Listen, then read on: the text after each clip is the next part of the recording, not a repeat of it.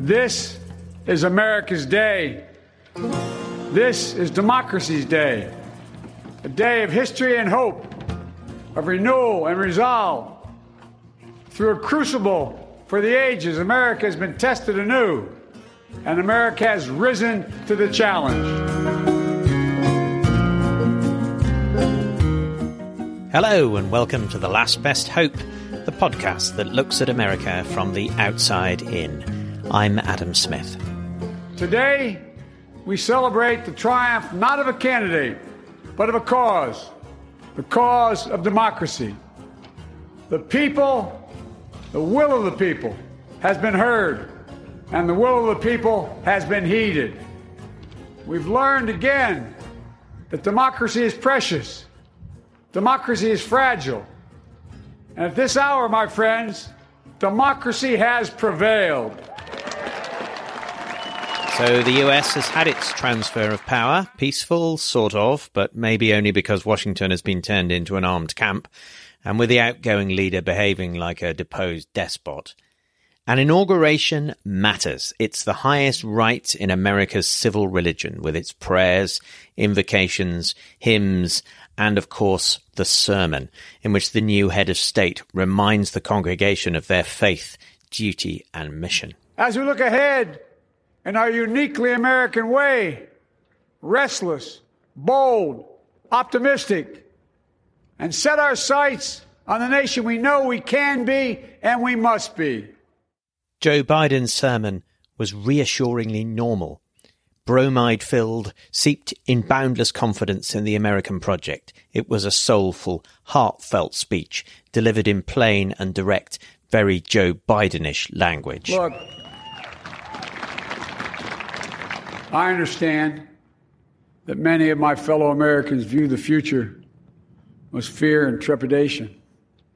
I understand they worry about their jobs.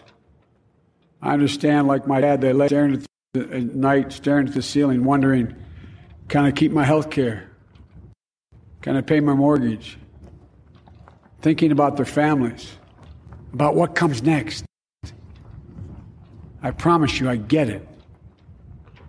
But the answer is not to turn inward, to retreat into competing factions, distrusting those who don't look like you, or worship the way you do, or don't get their news from the same sources you do. We must end this uncivil war that pits red against blue, rural versus urban, conservative versus liberal. We can do this if we open our souls instead of hardening our hearts, if we show a little tolerance and humility, and if we're willing to stand in the other person's shoes, as my mom would say, just for a moment, stand in their shoes. Because here's the thing about life. There's no accounting for what fate will deal you.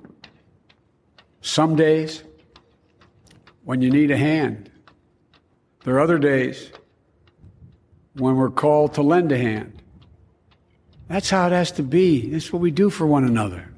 And if we are this way, our country will be stronger, more prosperous, more ready for the future. And we can still disagree. The speech was unavoidably framed by the attack on the Capitol 2 weeks before. Much of its impact as a piece of political theatre came from the assertion of normality in the face of abnormality. The familiar rituals were a reconsecration of that place from the vandals of January the 6th, and in a larger sense, from the last 4 years. It was also a quintessential piece of American rhetoric. It was about what America was and what it must become. We will rise to the occasion is the question. Will we master this rare and difficult hour? Will we meet our obligations and pass along a new and better world to our children? I believe we must. I'm sure you do as well. I believe we will. And when we do, we'll write the next great chapter in the history of the United States of America, the American story. A story that might sound something like a song that means a lot to me. It's called American Anthem. There's one verse that stands out, at least for me, and it goes like this. The work and prayers of century have brought us to this day. What shall be our legacy? What will our children say? Let me know in my heart when my days are through. America, America, I gave my best to you. Let's us add our own work and prayers to the unfolding story of our great nation. If we do this, then when our days are through, our children and our children's children will say of us, they gave their best, they did their duty, they healed a broken land. This was also the theme of the 22-year-old Amanda Gorman, the National Youth Poet Laureate, who ascended to the inauguration pulpit after Biden and recited her poem, The Hill We Climb. So let us leave behind a country better than the one we were left. With every breath from my bronze-pounded chest, we will raise this wounded world into a wondrous one. We will rise from the gold-limbed hills of the West. We will rise from the wind-swept Northeast, where our forefathers first realized revolution. We will rise from the lake-rimmed cities of the Midwestern states. We will rise from the sun-baked South. We will rebuild, reconcile, and recover in every known nook of our nation, in every corner called our country. Our people, diverse and beautiful, will emerge battered and beautiful. When day comes, we step out of the shade, aflame and unafraid. The new dawn blooms as we free it. For there is always light, if only we're brave enough to see it, if only we're brave enough to be it.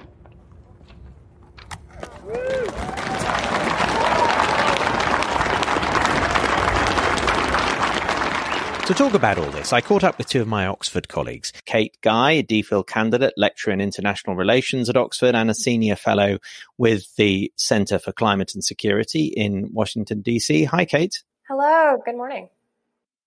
And my colleague at the REI, Dr. Mitch Robertson. Mitch is running our Future of American Politics series at the REI this term. Hi, Mitch. Hi, Adam, and good to be back with you both again. So let's begin by talking about this inauguration. Kate, you're there in Washington, D.C. In some ways, this was a very familiar set of events. It followed the same kinds of rituals that we have seen in many, many inaugurations in the past. In other ways, of course, it was startlingly different. How did you experience the inauguration day? Sure, yeah, here in Washington, just a few blocks up from the White House, actually, off of 16th Street. And it was an interesting and historic day for so many reasons. And I think that history really started actually a few weeks ago when we here in DC sort of had to witness firsthand this attack on our Capitol building, our democracy, and the just sort of awful sights that I know the whole world saw of an angry mob and those who were not happy with the results of the election, sort of bringing that to bear on our dear city. So that was,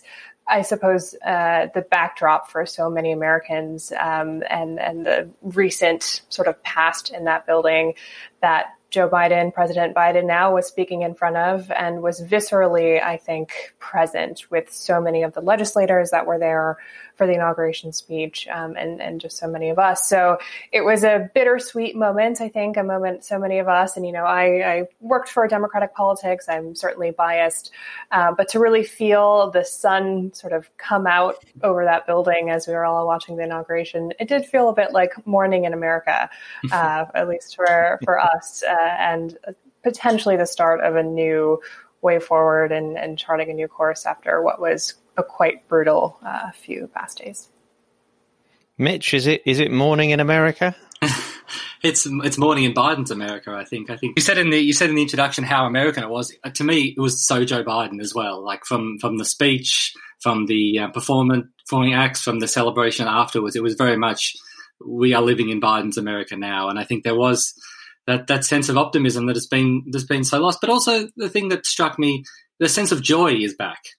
in American politics, and obviously this perhaps more so on one side than the other. But just even though America's in the grips of a terrible health crisis, a terrible financial crisis, the sun was shining and people were smiling again. And I think there's just been this absence of joy. I think we probably don't want to lament too much on Donald Trump, but he just seemed like a man who didn't enjoy anything.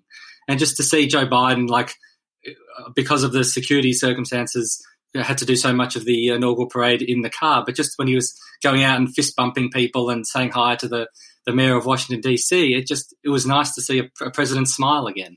And there's a lot of hard work to do, which we'll get to in the back half of this podcast, I'm sure. But it was nice just to have a happy day for a change. But in a way, I actually did have the feeling, though, that because we weren't allowed to be there, because DC wasn't in the sort of fanfare of inaugural balls and celebrations in person that it normally was, it was potentially the most accessible inauguration we've ever had.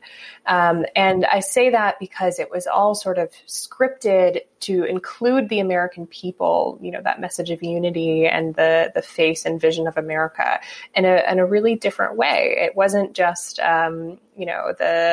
the beautiful sort of fancy regalia that you normally see. It was concerts and it was scenes sort of brought in from the whole world. And Mitch spoke about the joy of that. I felt such joy at seeing the artistic face of America back at the center of our government again. If anyone watched the sort of poetry and dance and music and the sort of arrival of the theatrical stage sort of back, it was something that you didn't realize how much we were missing, both because of coronavirus and because of these past 4 years when art was sort of the furthest thing that the Trump administration wanted to spotlight. Yeah, that's an interesting point. So it was less a Washington occasion and it was focused on an audience at home. It felt like a more inclusive national event. I think that's very true. I mean, let's talk about the speech, the inaugural address itself.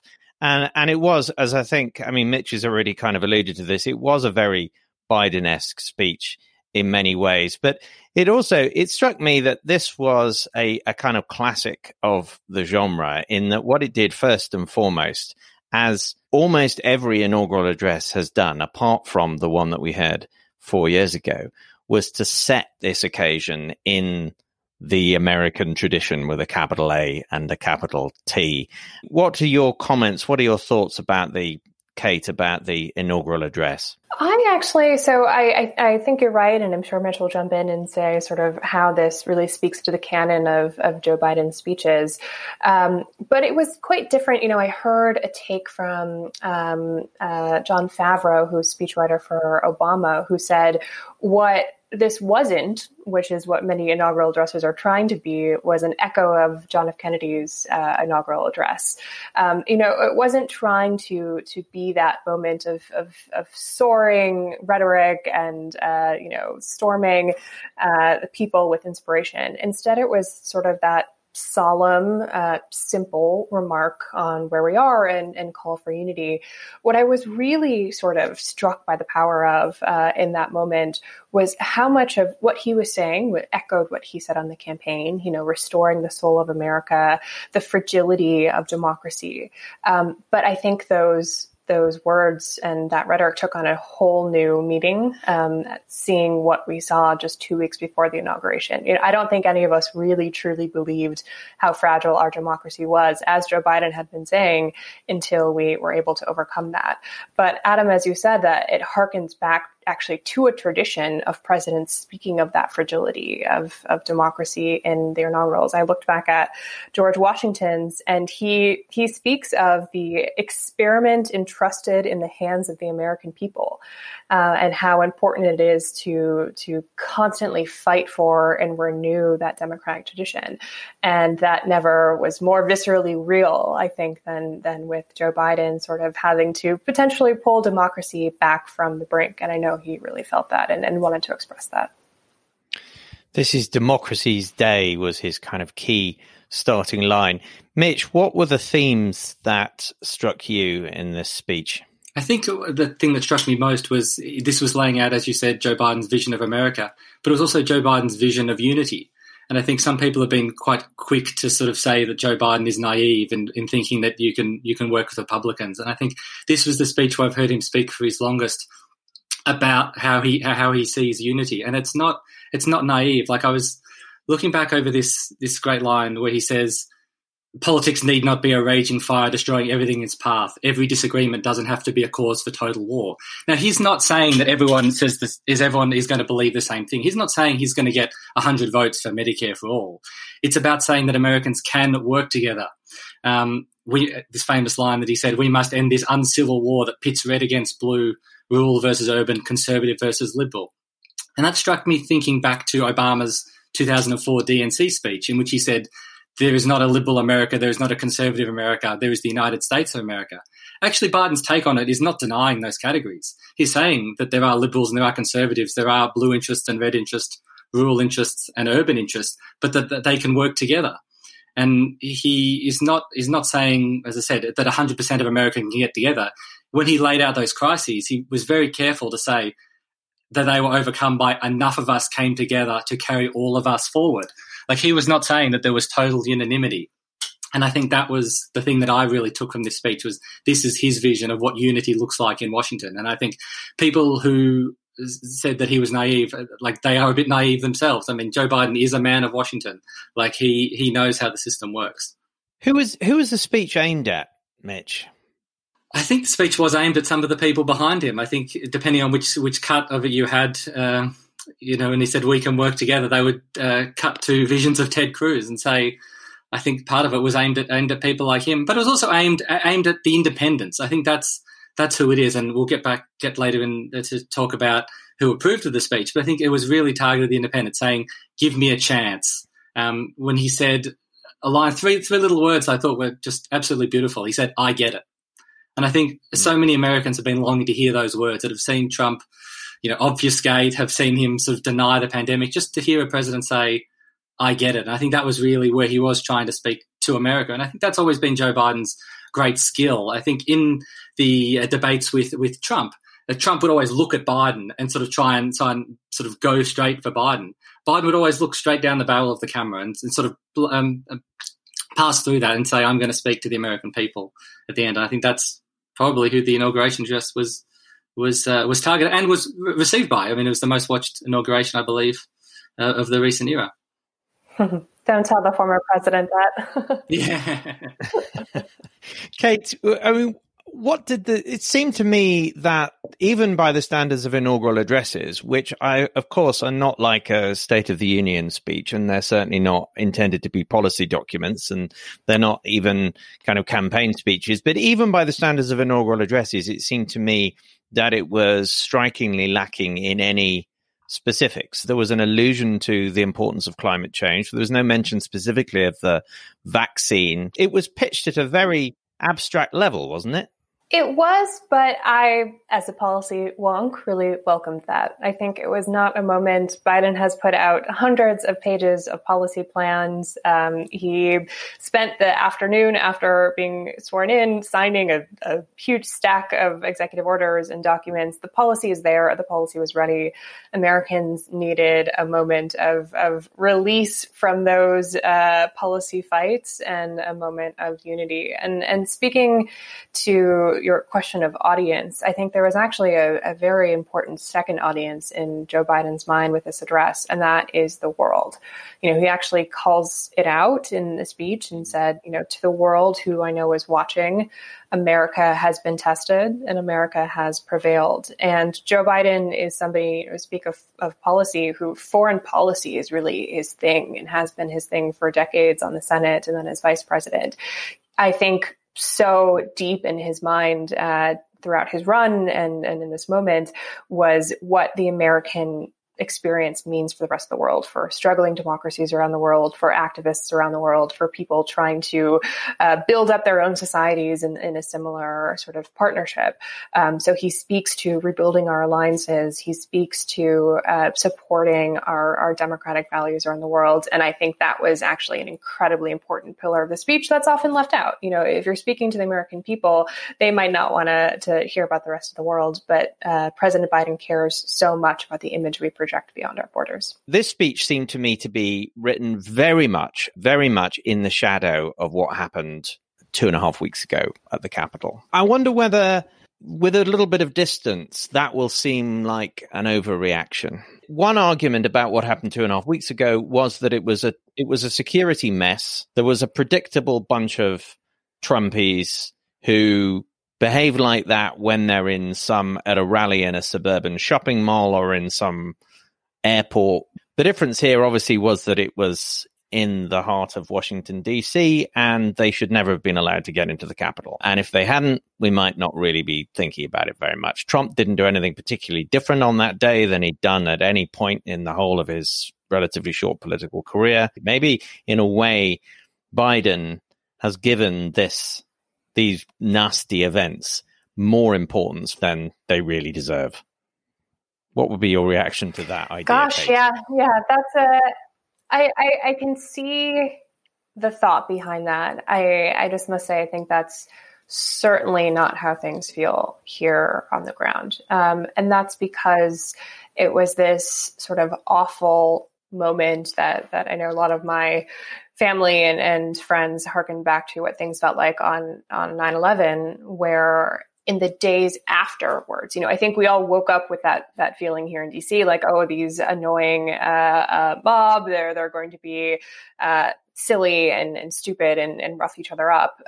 But in the days sort of after that attack, more and more has come out that showed the true gravity of what happened there, and how close we were to just horrible, even more horrible and even more tragic things happening. And it was really just by the grace of a few individuals and by luck that they didn't go that far. And so I think that it is a moment that must be addressed as well, because it was a culmination of so much of what we saw. Very much like to echo what Kate said, but I think Trump is actually going to be in more trouble as the days come on, I think, because I think there are really two tracks to what happened on the 6th of January. The two groups of people. There were the sort of the yahoos that were there. So as we saw, the person who was in the speaker's podium, the person who stole the speaker's podium, and the person who stood in the well of the Senate. But the more investigating that's been done by the FBI, you see that there is this really sinister element to it. And these are the people that had the cable ties and the handcuffs, and they had military planning, and the sense that this could have been a lot worse. I think this wasn't just a bunch of yahoos, just out for their jollies. I think there is an element to it which is undercovering more and more with reporting. This was a really dangerous planned attack, and there were weapons and there were plans. And I think it will only look worse in hindsight.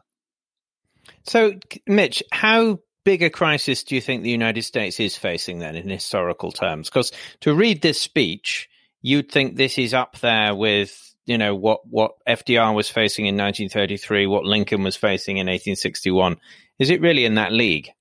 I think it is. I think if you look at the four crises that Biden has talked about, the coronavirus pandemic. I mean, this is unparalleled. I think that's a tick for being unparalleled. The climate, we haven't talked much about that for 4 years because of the Trump presidency, but the climate was in a very bad way in 2008 when Obama won, and not a lot has really been concretely achieved. And we've seen steps with the Paris Climate Accord, but there needs to be serious action on that front. The economy is in a very bad way, and what he termed equity, and we can talk about that in racial inequity, economic inequity, gender inequity. There are these big crises.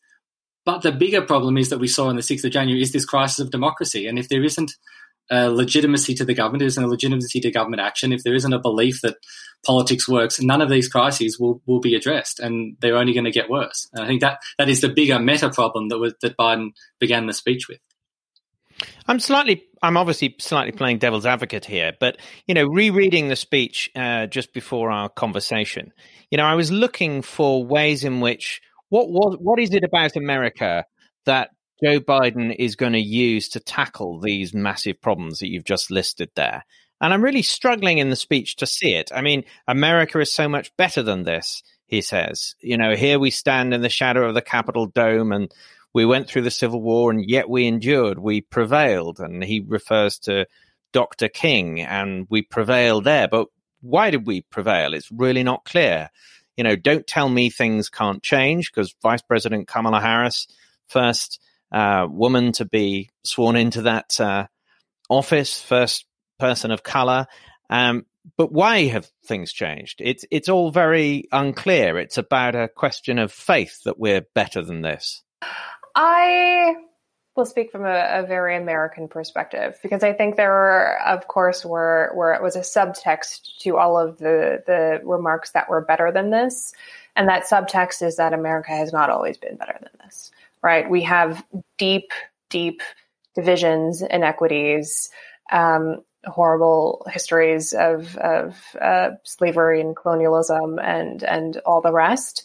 And I think when you hear that shining, at least for Democrats, when they speak of that shining rhetoric of being better and progress and improving, it is because they can also hold in their heads at the same time this image of America has not always been great to so many people. And so speaking with that kind of idea of look at that Vice President Harris here, who overcome so many of the darkest impulses of this country to lead it, what that image is showing is that we cannot let up. We must have the resolve to continue to progress, that these awful visions that we saw on the 6th and saw for the past 4 years, and beyond that, before that, are such a deep strain of American history that without sort of continuing to work beyond that, America will not improve. But we have improved, and that coming back from the brink of the Civil War, even Washington speaks of this as well, and the fragility that he speaks of in the country is always there and always present. And so it's my felt that was a quite hopeful place to take this, is that we can do better because we, as America, have constantly pushed ourselves to the brink of division and hate and misinformation and all the rest, and yet we've risen above it. And so this time might not be unique because we've been there before, but at least we have examples to sort of pull from to progress. There are many, we use this phrase, American exceptionalism, because it is so embedded in the way in which Americans think about themselves. We talked about this, I think, the three of us when we were last on this podcast together. But of course, there are many different kinds of American exceptionalism, aren't there? And what Kate has outlined there is a confidence in the special capacity of the United States, which nevertheless recognizes potentially its huge sins and problems. So it's not inherently a triumphalist exceptionalism. It's just what we might think, looking in from outside, is just an extraordinary capacity for faith in renewal. Mm-hmm. And that does feel like a very Joe Biden kind of exceptionalism, doesn't it? Yeah, so I was just about to provide that answer. I think that it feels natural. I mean, it obviously is something. I think American exceptionalism is the two of us on this discussion are not American, but have chosen to sort of pursue a study of America as their career. And I think probably scratching that somewhere there is American exceptionalism, this idea that America is somewhere different. And it kind of confounds people who are not American, and maybe confounds some Americans as well. But it is something that makes the study of America so interesting and asks so many questions. But I think it rings true with Biden. I think he genuinely believes it. I think a lot of people, a lot of presidents, you kind of have to be, I mean, we can talk about whether this is true or not, but it almost feels like you have to believe in American exceptionalism to be president of America. But Joe Biden actually believes it. Joe Biden believed in it when he was in the Senate. He believed in it when he was vice president. He believed in it for the past 4 years as a private citizen. Like, his predecessor really didn't believe in American exceptionalism in that way. He wanted to make America great, and that was the language he kept on using. But I mean, he went round. He spent the last 4 years going around talking, leveling, putting America on the same level as Russia and Turkey and China, and pulling back in every way, rhetorically and in policy terms, from the sense of American global mission. But it's a gut, like American exceptionalism, a gut feeling, right? This is not an intellectual thing. This is a gut feeling. When Trump said, probably one of the most revealing things he said as president, when he said, I think it was Fox News interviewing him, and he said about Putin being a bad guy, and he says there are a lot of bad guys out there. And it's like, that is what I teach in US foreign policy, but US presidents don't say that. And, you can have an intellectual argument about where is the place with most social growth, and we can measure that with metrics and indices and whatever. But it's a gut feeling. American exceptionalism is a gut feeling. I don't think if you could ask Joe Biden to sort of provide numbers for this, it's just a instinctual feeling, and he's an instinctual politician, and I think will be an instinctual president. Yeah, he speaks so often, and sorry, he always returns to this sort of sentence in his stump speeches and whatever, as there's never been anything America can't do when we pull together and confront it. And I think that is what he believes in his gut from the early sort of days of World War II to the Cold War, which defines so much of his career. Like he sees the history of America in these moments of overcoming horrible crises, and to have him at the helm of one of those moments, I think is an interesting poetic echo. I mean, and also just if I can jump in there with the Kamala Harris line at the celebration, I think afterwards when she said, "America shoots for the moon and then we put our flag on it," like that's a good line. Like that is like that, rah rah. If we're in the middle of a depression, middle of a pandemic, like that will get Americans feeling good again. What were the lines in the speech that you think will have gone over best, Kate? Yeah, the one that sticks in my mind, sorry, I'm just trying to find it, was actually one that probably won't get a lot of attention, but it struck me because I work on the issue of climate change, and I'm always sort of trying to track how it comes. He says, we have a planet that's crying out to us. And that struck me in part because of climate, in part because of, that's what my work shows me too. But I think it also speaks to hearing that cry, which our former president really didn't care to, both in terms of the cries of other populations, the cries of our own populations, and putting it in those deeply sort of emotional terms that with if you're somebody with empathy, if you're a country with empathy, you must respond to that and you must fix that. And then it spoke to, I think, a lot of the cries that all of us had in the U.S. for many different reasons for the past 4 years, and that he was here to respond. So I like that line. I think there are two that really, really struck out with me. One was there's just 10 words that he said, "There is no accounting for what fate will deal you." And I think that is the whole biography of Joe Biden in just 10 little words, that you hear that and you know what that means. You know what he's overcome to become president. I think that resonates with a lot of people in even ordinary circumstances that have had bad luck fall their way. Obviously, in the middle of a pandemic that has killed over 400,000 Americans and just ripped through the economy, ripped through lives. I think that was just a way of this sort of Biden as this empathetic president, the president as the healer in chief. He doesn't need to talk about the car crash again. He doesn't need to talk about Beau again. Another one that I really loved, and I'm sure you did too, Adam, paraphrasing Lincoln, when he said, "My whole soul is in bringing together and uniting the nation." I was just going to say it harkens to something we spoke about on the last podcast, which is the soaring rhetoric of restoring the soul of the nation, right? And like, how do you think about the soul of this nation and restoring it? And it brings it to the most simple, genuine statement, which is Biden's whole soul is in that. And the soul is something he cares about so much as a religious man, as somebody who has experienced a lot of loss of a lot of souls around him. And just to like simply pledge his soul to this task is something that I think everybody, feels as incredibly genuine and moving. In another January, on New Year's Day in 1863, Abraham Lincoln signed the Emancipation Proclamation. When he put pen to paper, the president said, and I quote, "If my name ever goes down into history, it'll be for this act, and my whole soul is in it." My whole soul is in it. Today, on this January day, my whole soul is in this, bringing America together, uniting our people, uniting our nation. And I ask every American to join me in this cause.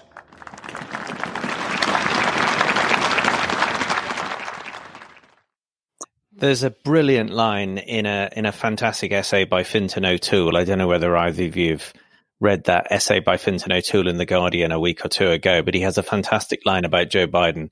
He says, and this is in relation to the issue I want to turn to, which is what's going to happen in Congress and how can the administration advance its agenda. Fintan O'Toole writes of Biden, he is a horse whisperer who has to deal with mad dogs.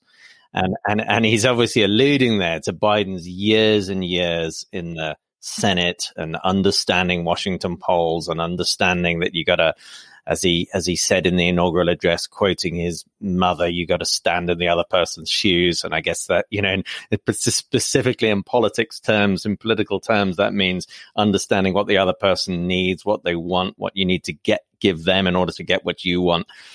And Fintan O'Toole's point is, well, that worked very well back in the 70s and 80s and 90s. But what is the relevance of those kinds of skills when you're dealing, in the Senate with Senator Josh Hawley? Mitch, can you think of any specific policy questions on which there is prospect of genuine common ground with Republicans? That's a big question. That's a very big question. But maybe I'm naive and optimistic. I don't think that Republicans think that America is in a great way now. I don't think that the Mitch McConnell does not believe that every social problem in America has been fixed now. There's obviously some disagreement over which way to do it. But I think staring down the barrel of a crisis, something needs to be done. And there does seem to be Republican votes in initial response to the coronavirus. You can't just have abstention in the face of this. That's a very difficult question. I think I'd like to be able to just reel off five and say, okay, there's five quick wins for Joe Biden. I don't think I can wheel off five, but I could. I could reel off some issues where, at least in theory, you'd think that there would be plenty of common ground. But the question is, so infrastructure, for example, potentially even immigration reform. Potentially regulation of big tech. As well as the crucial question of the virus.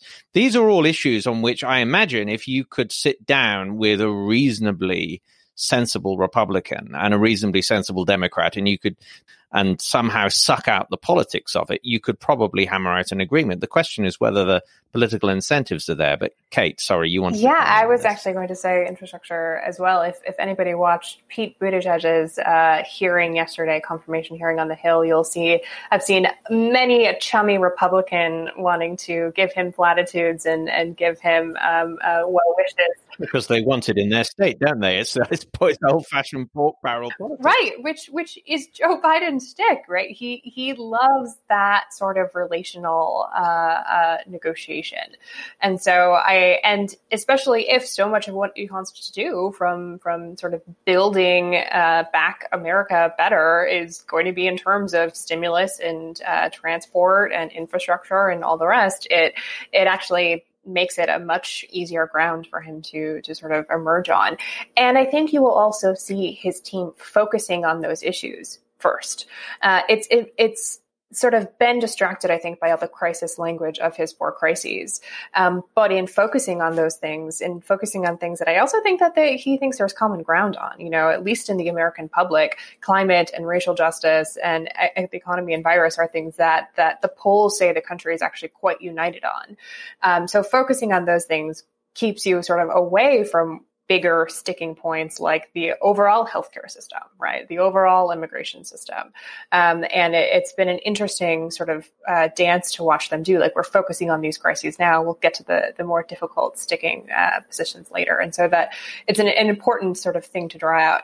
The other thing that Republicans and Democrats, at least on the Hill, are quite united on, actually, is not doing away with filibuster power, right? I think both the senators, at least who are in charge, and the Republicans, of course, in the Senate, do not want that important sort of guardrail as they see it done away with.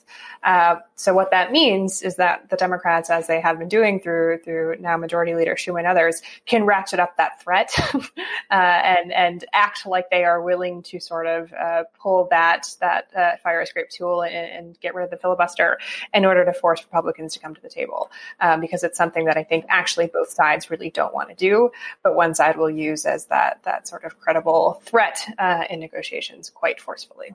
It's a real challenge to prioritize all this, given the number of challenges facing the new administration, Mitch.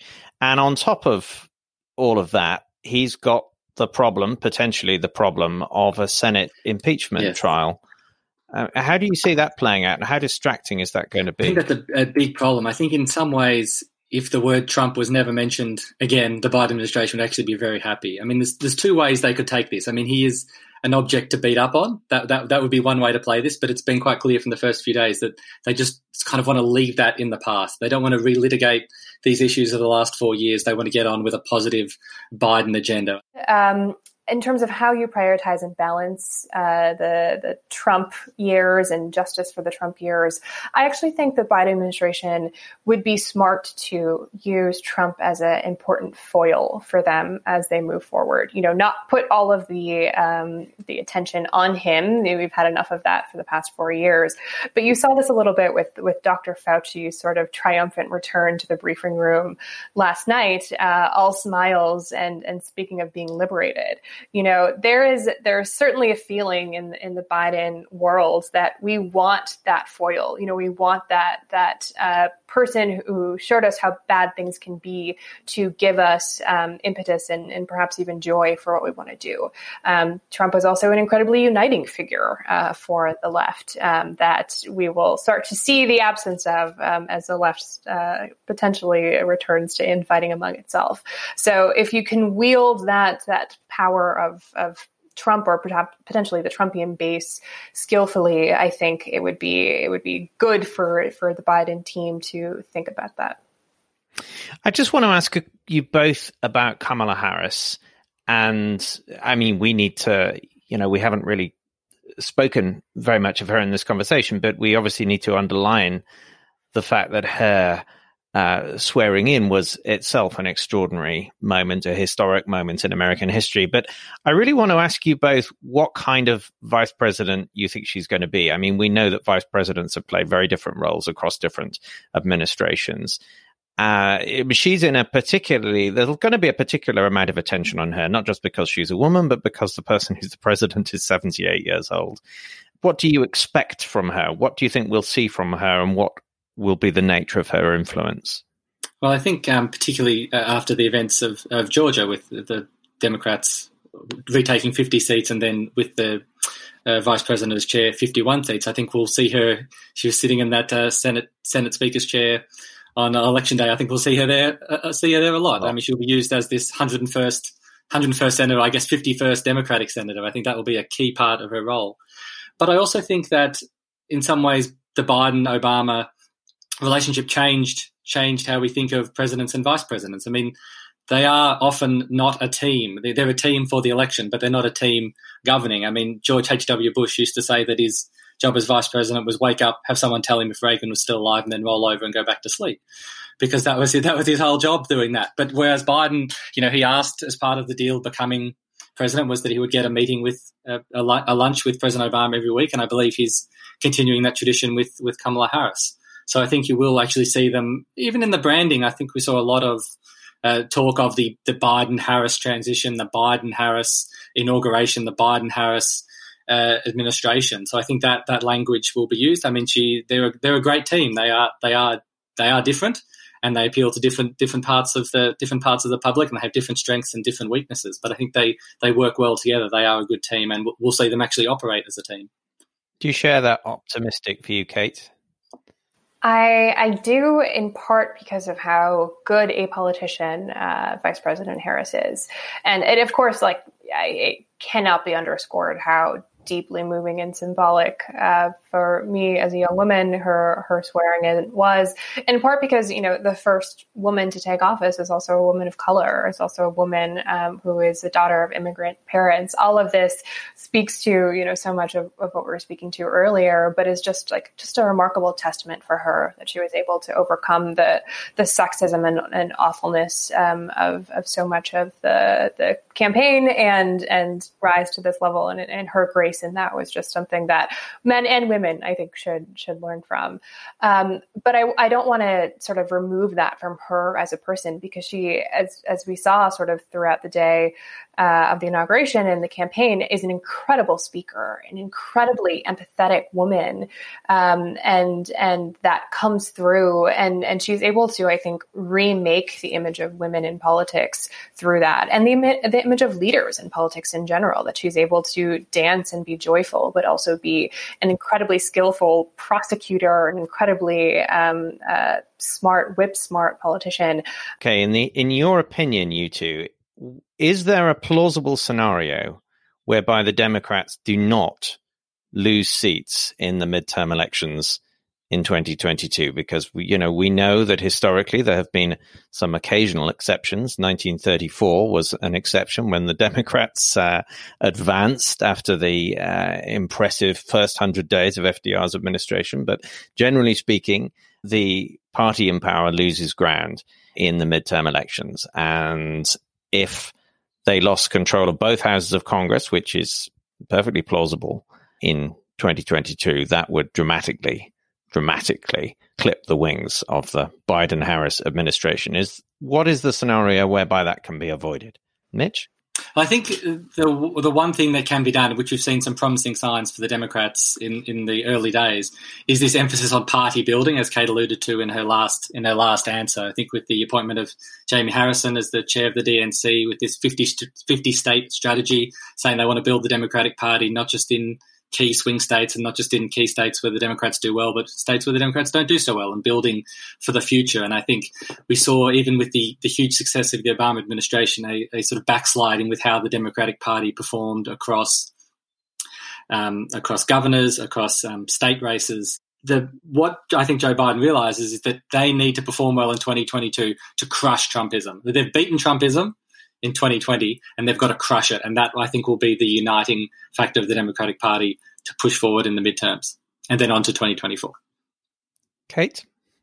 Yeah, I am slightly depressed by this because I feel like we just barely ended the 2020 electoral season and are already on to the next campaign.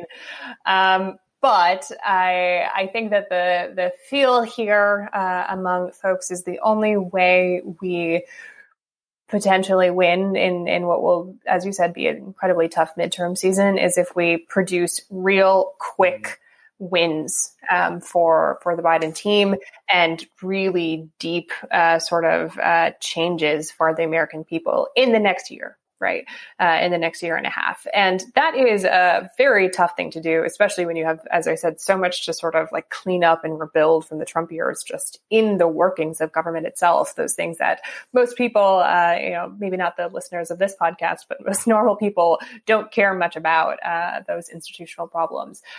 So I think you'll see a very diligent and focused strategy by the Biden administration to produce things that people feel, that people know is there to help them. Just today, they're announcing even more aid and including food aid for people struggling in this economic crisis. And so I think those sorts of things will be, for better or for worse, what define the legislative agenda. What can we in terms of transportation infrastructure, what can we build in places? How can we put people back to work? How can we sort of take credit for those things as well? Something the Obama administration was not as good at doing.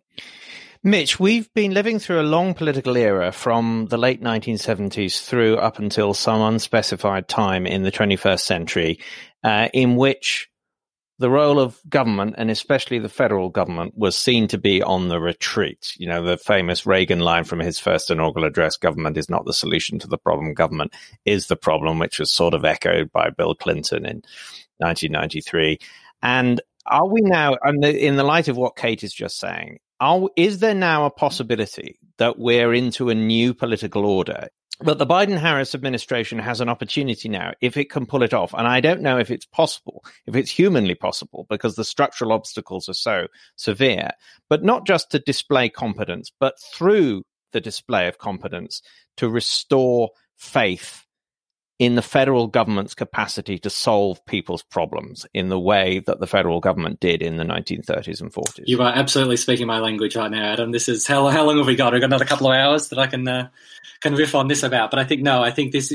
You make an excellent point there. I think there is the chance, and you are correct to emphasise there's a chance to reassert the good that government can do. And I think we'll see that with the 100 days with vaccinations. It's about letting, which you've seen the sort of intellect and capability of government smothered by the Trump administration deliberately. I mean, this is not something that's happened by accident. Reagan said, government is bad, and then did things to make sure government was ineffective so people would think it's bad. So this is a project that the Republican Party has been involved in for 4 decades, and I think Biden may well be the man to lead it, and Biden-Harris to be the team to say that government action does work. I mean, they're not. We saw in the campaign that Trump tried to portray Joe Biden as a socialist. He's not a socialist, but he does believe that government programs work. He believes that government can do good. He believes that government can cure cancer. He believes that government can help alleviate hunger. And I think a believer in government and someone who's actually willing to say it, willing to say that they believe in government and that they believe that government can do good, which Democrats have often retreated from. Even if they've supported government programs, they've tried to almost obfuscate that they are federal government programs. And I think Joe Biden does have a moment to plant a flag here and say government can do good. The pandemic, one of the many reasons the pandemic went unchallenged in America for so long was the weakness of public services, the weaknesses of healthcare, how that it had been allowed to erode, the weaknesses of infrastructure, all these sort of things, and say that no, government is good, government can do good things. Government can be a place where people come together to do good things, and I think that is Biden's opportunity. If that's true, then it's a fantastic bookend to the so-called neoconservative era to have elected a president who was first elected to public office in the kind of the era of just in the afterglow of Lyndon Johnson and the Great Society, and who is so old, that he imbibes those pre-1970s values and attitudes to government.